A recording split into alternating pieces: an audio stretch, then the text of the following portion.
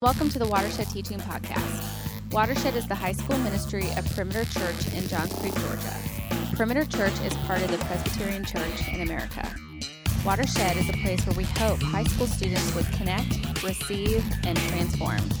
We want to see students connect with God and others through healthy community, receive His truth through gospel-centered, grace-based teaching, and be transformed by the gospel to then go transform their world.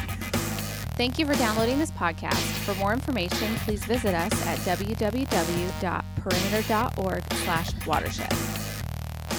Hey guys, I know that this is kind of weird, you hearing from me on this channel on YouTube, but this is what we're going to be doing for the time being. And my prayer and my hope is that you're still going to be blessed by this, that you'll still be encouraged by God's word, and that you would still find time to carve out time to watch this video, to share this video with your friends, and to spend time in your word. So what we're going to do, we're just going to jump right in because we're continuing our series that Jeff kicked us off in last week, Sacred Heart, where we're studying the Psalms, where we're hearing from God's word and praying that we can understand just how fully loved we are by Him. So I'm going to jump right in. This is Psalm 19. It says, "The heavens declare the glory of God, and the sky above proclaims His handiwork. Day to day pours out speech, and night to night reveals knowledge. There's no speech, nor are there words whose voice is not heard. Their voice goes out through all the earth, and their words to the end of the world. In them He has set a tent for the sun, which comes out like a bridegroom leaving his chamber, and like a strong man runs its course with joy. Its rising is from the end of the heavens, and its circuit to the end of them, and there's nothing hidden from its heat. The law of the Lord is perfect, reviving the soul. The testimony of the Lord is sure, making wise the simple. The precepts of the Lord are right, rejoicing the heart. The commandment of the Lord is pure, enlightening the eyes. The fear of the Lord is clean, enduring forever. The rules of the Lord are true and righteous altogether. More to be desired are they than gold, even much fine gold. Sweeter also than honey, and drippings of the honeycomb. Moreover, by them is your servant warned. In keeping them there is great reward. Who can discern his errors, declare me innocent from hidden faults? Keep back your servant also from presumptuous sins. Let them not have dominion over me.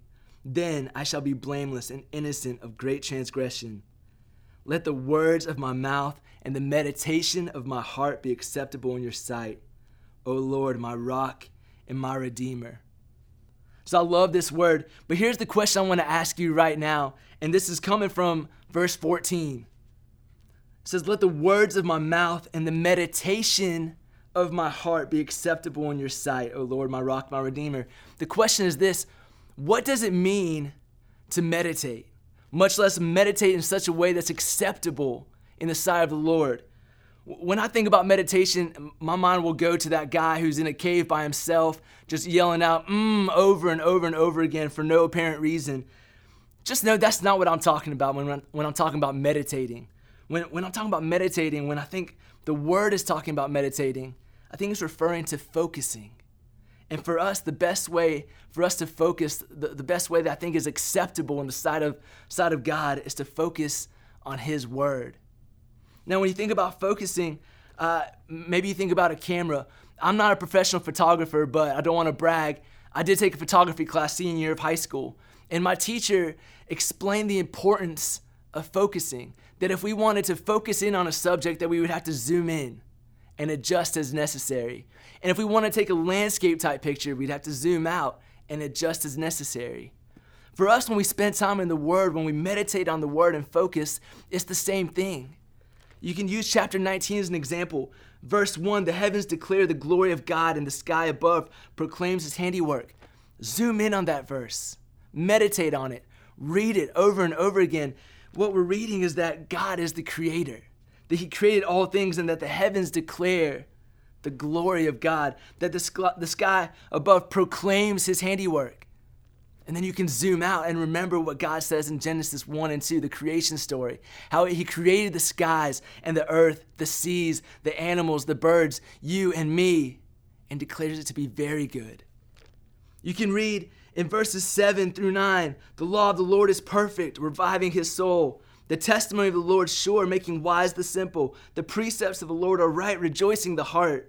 The commandment of the Lord is pure, enlightening the eyes. The fear of the Lord is clean, enduring forever. The rules of the Lord are true and righteous altogether. You zoom in, read those over and over and over again, and you see that God is good.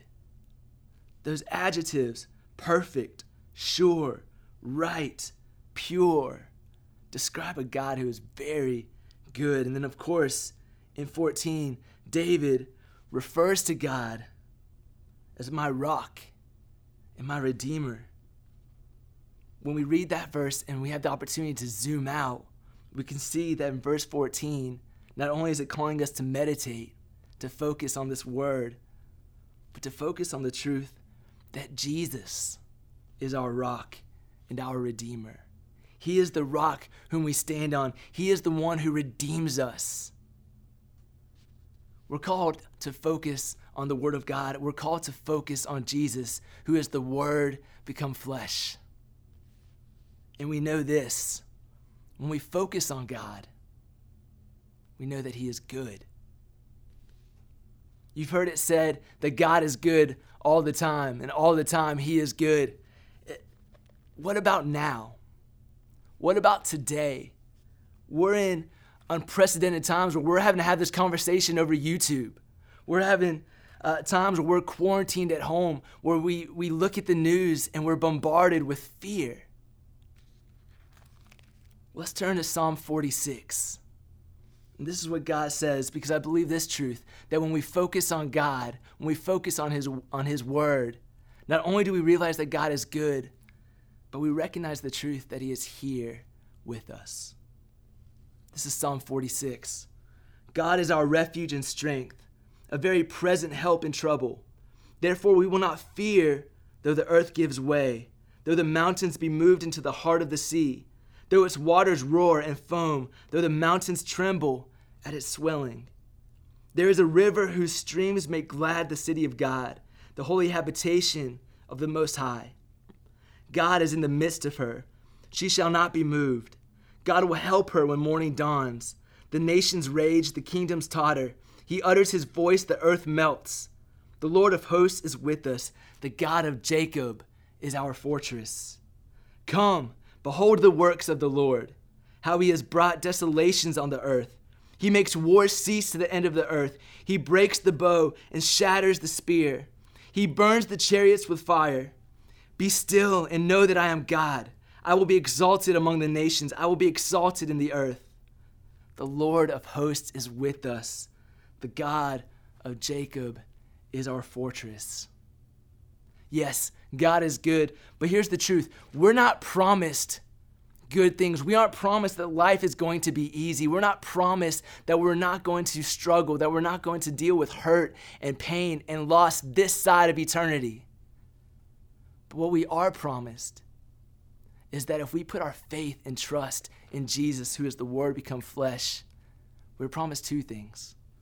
One, eternal life. And two, that He is with us. 46:1, God is our refuge and strength, a very present help in trouble. You see, the psalmist isn't looking to God in the future to help. He's looking to a God who is there, who is very present, God who is his refuge and strength. Because if you keep reading just these next verses, he begins to use this imagery, the mountains moving, waters roaring and foaming, the mountains trembling. This isn't the imagery of someone who has his life together, someone who is surrounded by joy. This is someone who is surrounded by hurt and struggle and pain. But he knows that God is there, that God is his refuge, that God is his strength. And he says this in verse 7 and again in verse 11, the Lord of hosts is with us. The God of Jacob is our fortress.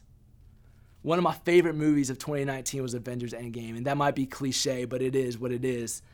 But I love the scene where they're in that final battle and all seems lost. Thanos has just beaten Captain America and Thor and Iron Man. The Avengers seem defeated, and then all of a sudden everyone's attention turns to the sky. The cannons start shooting towards the heavens, and you see this flame come out of the sky, and you know it's Captain Marvel. who is arguably the strongest, most powerful being in the universe.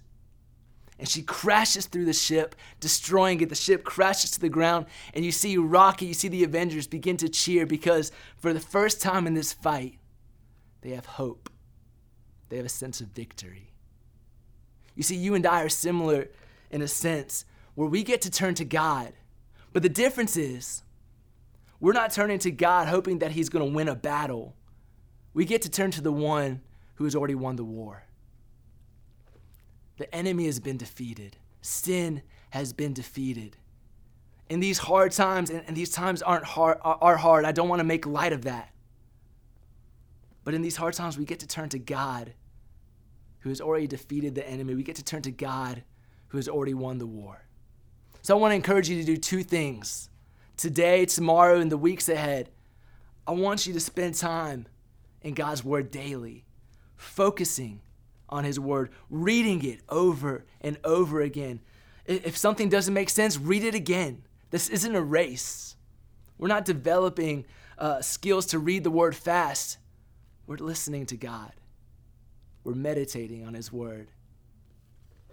And then two, I want you to focus on this truth, that in Jesus, who is our rock, who is our refuge, who is our salvation, we have victory.